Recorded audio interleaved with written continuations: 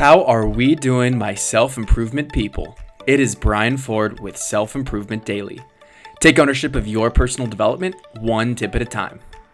Today I wanted to share a really interesting tidbit from a former self-improvement sit-down guest, Heather Monahan. She shared this story on her LinkedIn, and I'm just going to read it now. I was on a flight to New York City and I had to go to the bathroom. Here's the problem. I'm flying GP, aka General Public, aka didn't get upgraded, and the line for the bathroom is insane. I look to first class, no line. I jump up and walk right into the bathroom. No one says a word.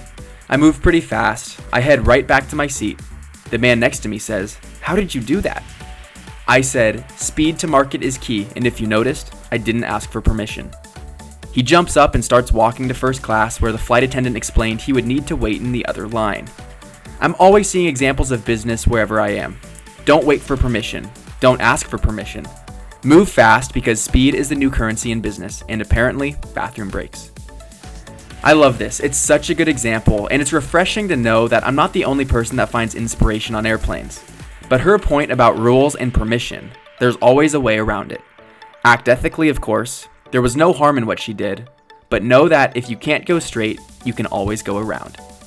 Thank you for listening, and I'll see you next time on Self-Improvement Daily.